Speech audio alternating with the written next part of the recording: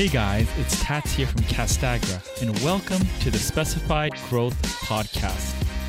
Each week, I talk to leaders and experts about how to overcome adversity, grow massive organizations, and how to create meaningful change in the building materials and coatings industry.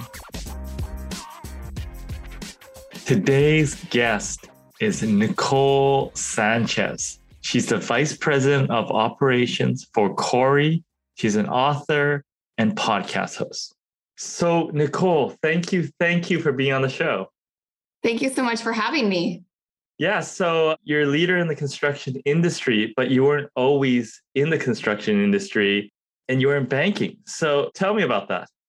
Yeah, so I was with Wells Fargo for 17 years. I was in leadership when I was with Wells Fargo. And in 2013-ish, I transitioned out of the world of finance and into construction, which, as you can imagine, is a huge leap, but very exciting because I'm fascinated with the process of construction. So it was a lot to learn going from there was such a difference in the industry. But at the end of the day, leadership is leadership. So if I'm leading the world of finance, or in this case, it was merchant services division for Wells Fargo, or leading in construction, people are people and we get to lead in the same way. So it wasn't so much about having to transition in leading. It was more about just the differences in industry and learning the industry. Yeah, for sure. So you said it was your true calling. So how did you sort of transition? Was it just sort of something, I don't know, was there an event or anything, or is it just something you needed a change? Once I got into construction, or are you referring to Yeah. I mean, I obviously didn't know that being in construction was going to be the true calling. Once I got here and I saw what was available, this is where I feel like I've been able to really express who I am as a leader and really lead in the way that I've always wanted to lead. I work with a great company right now, and I get to lead a really great team. And I also get to stand out as a leader within the industry. I work with a lot of great leaders. And I think this is where I've been able to really express who I am as an individual and as a leader and really take on that role. So in that sense, it's been my true calling. Construction is construction. So it's not, I think it's fascinating. It can be glamorous. It's what we make it. But just being able to lead the way that I know that I'm meant to lead is where I've found my place in construction. So it's good. Wonderful. And we'll talk a bit about qualities of leadership and talking about some of the leadership characteristics you're talking about. But I noticed that you switched from a sales leadership role to an operations. And that's not always common. Did that transition come naturally to you? That's a great question. And that's something that I obviously work on every day because the two worlds are so very different. The mindset of a salesperson can be very different than an operations person. I have the gift to be able to really multitask in both places. I have the customer-centric mindset, right? To be able to know what our clients want and need. And I also have a strategic analytical operations side of me. And I've been able to just combine those two skill sets together. And it's really worked out. It's been challenging in the sense of the technical aspect of things sometimes, right? Because a lot of times salespeople are like, we want to close the thing and move on to the next. And so I've had to really be aware of how I'm operating so that I can make sure that the operation is running smoothly.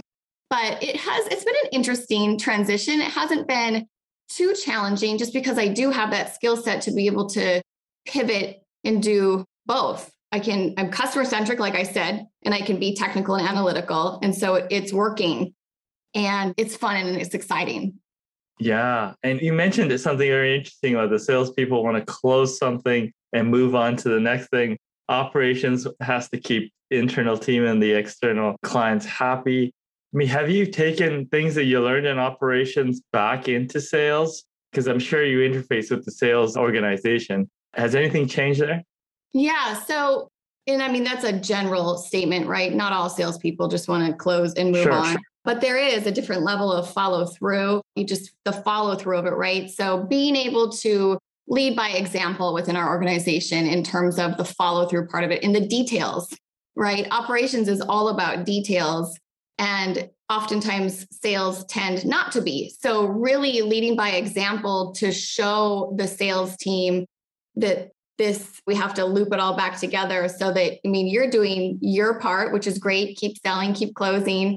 We also need to be considerate of the details of it because it affects the entire rest of the building, including the boots on the ground. Every detail that's missed, there can be an error for every other department. So really teaching them and working with them and leading by example in terms of the follow through part of it, the detail. Let's close it up. Let's make sure that the customer is truly getting the experience that we're selling, right? And it's all hands on deck kind of effort. They need our support and we need theirs. So to answer your question, really just being the role model and showing them how to wrap it all together. Yeah, that makes a lot of sense. Now you have a book that talks about leadership traits, and I think there's 17 of these traits that you discuss. Can you cover some of the top ones for the construction industry or in general? Yeah, absolutely. And thank you for acknowledging that. It's been fun to roll my book out and to actually, sit down and write it. So the traits that we talk about are not only for leaders in construction. It says 17 undeniable traits of leaders in construction, but it's really for any leader in any industry, in all segments. It just happens to be that I'm in construction and I get to work with leaders in construction, communicate with them, get ideas from them. And so throughout that process, I've got my own podcast too. Throughout the process of interviewing different leaders throughout our industry, I've learned so much. And I wanted to take that really to the streets and support other leaders in understanding what some of the traits are that I'm learning that leaders in our industry are specifically exercising and practicing every day.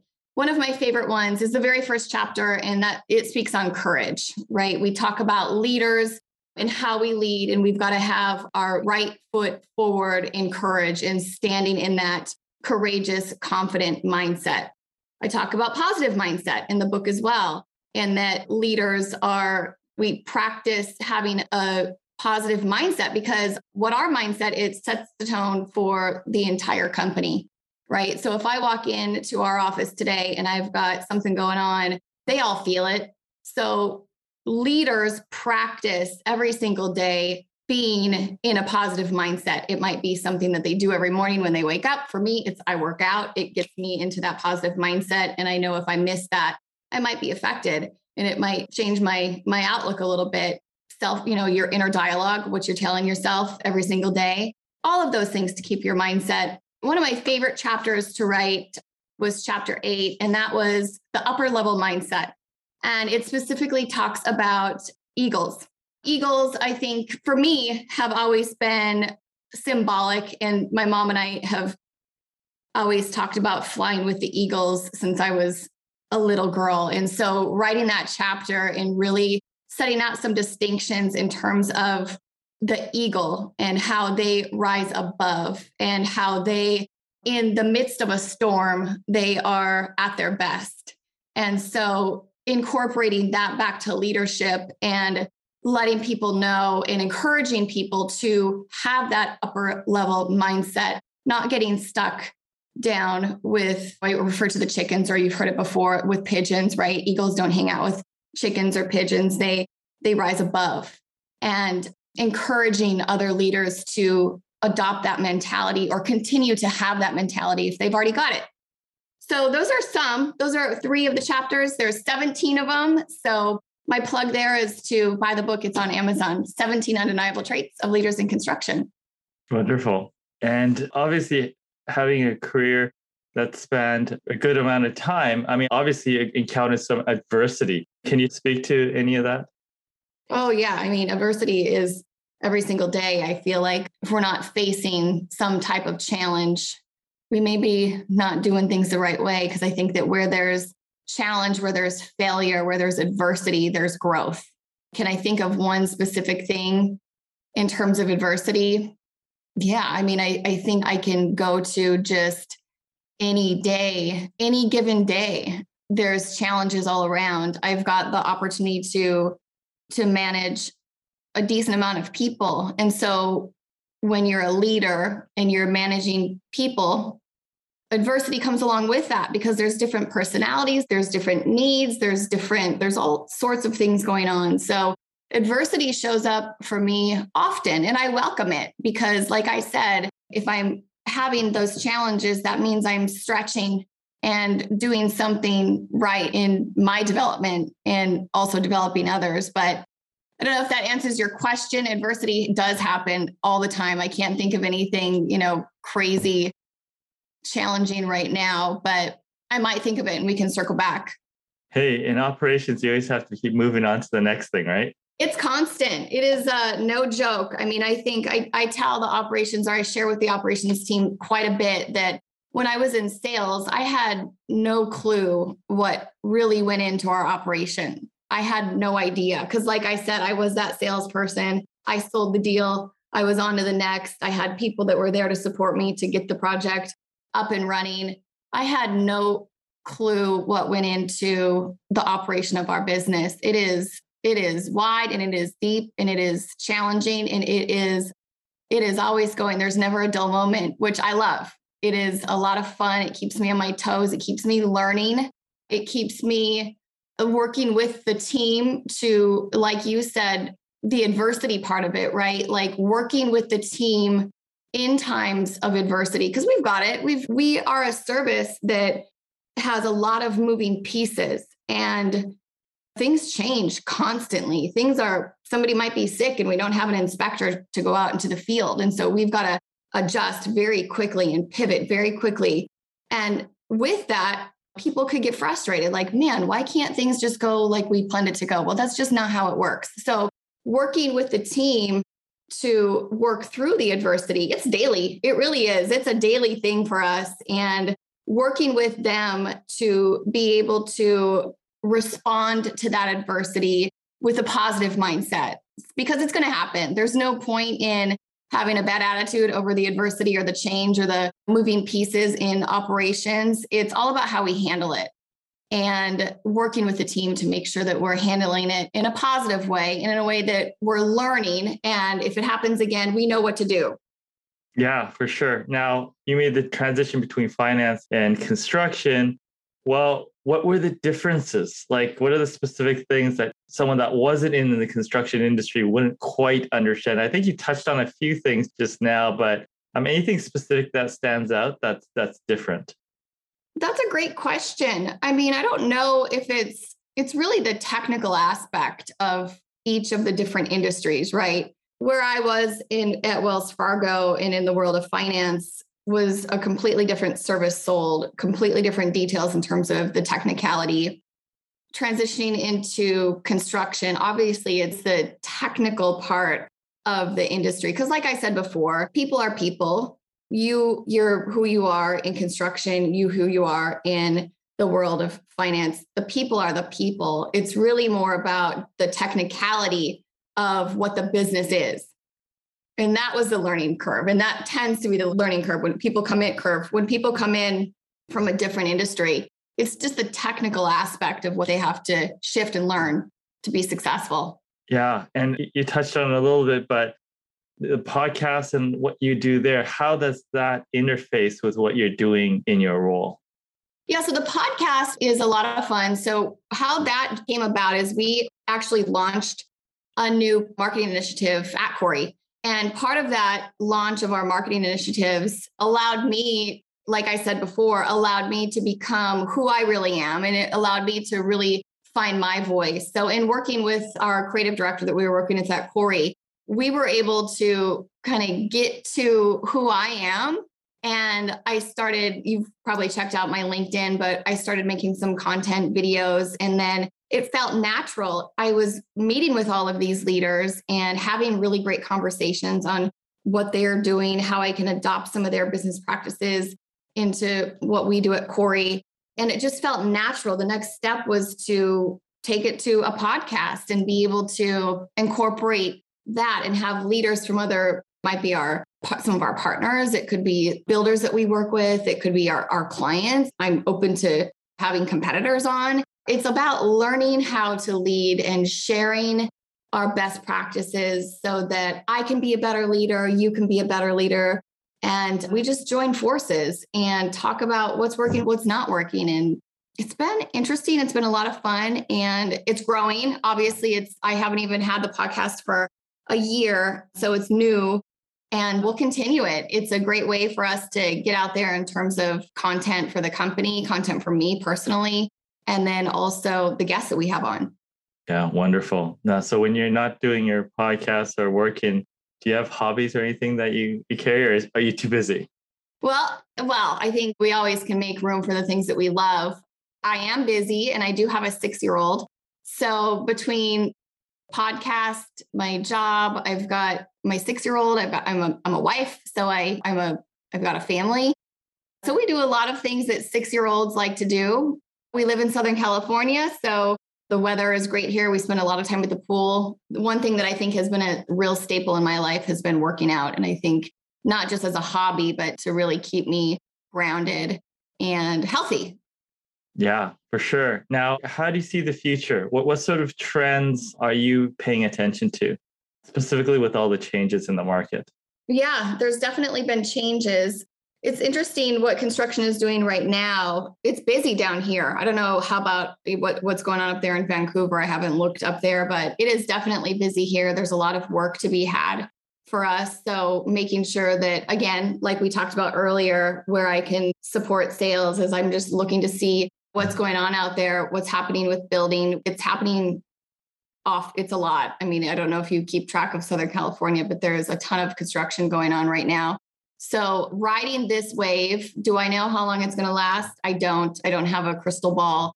It looks like it could last for a little bit. So we are just going to continue to go strong and to follow the current trend that we're in and prepare for if anything else changes. Yeah, for sure. And I'm just curious, in your role, how much are you out in the field? How much are you in the office? Just get a sense of what your sort of daily makeup is.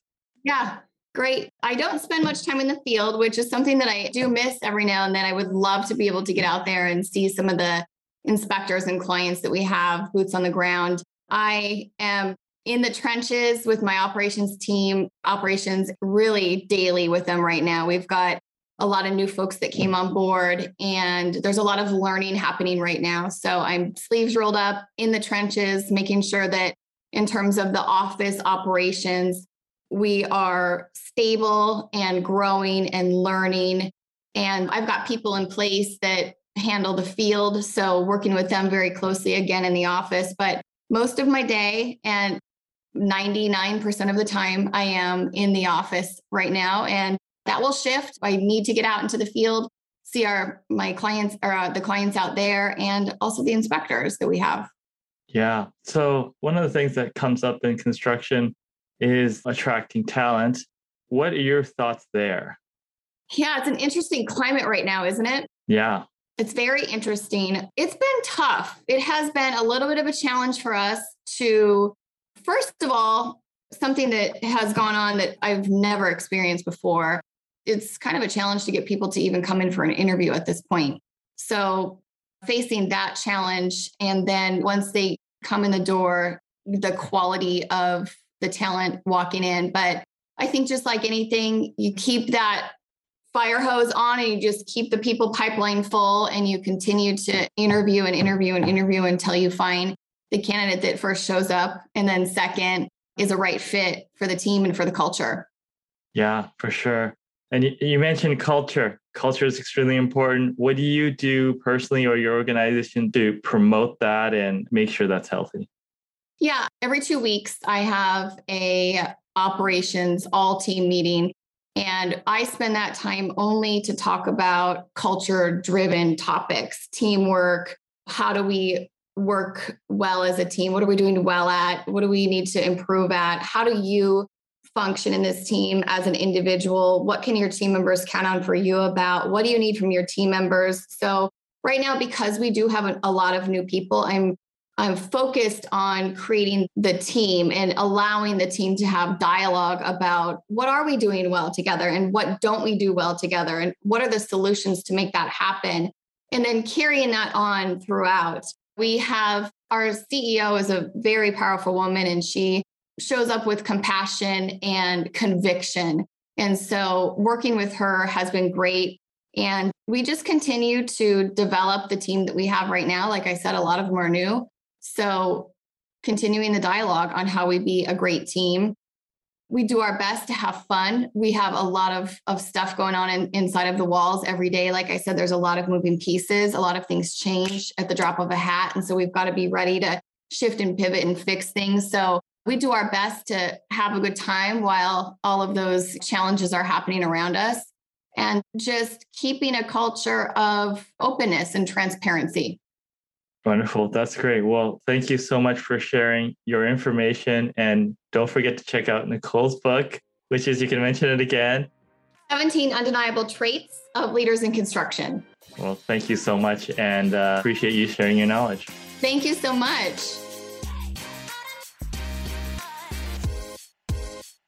Thank you for listening to the Specified Growth Podcast today. I also want to thank the listeners who are working hard each day to change the world to make it a better place.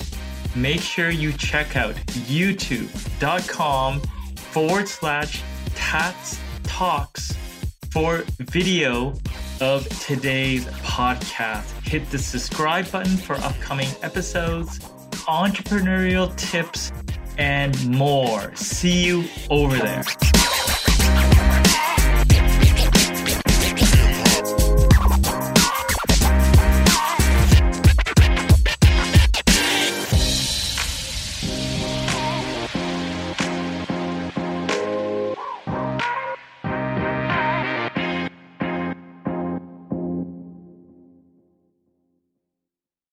This podcast is a part of the C-Suite Radio Network. For more top business podcasts, visit c-suiteradio.com.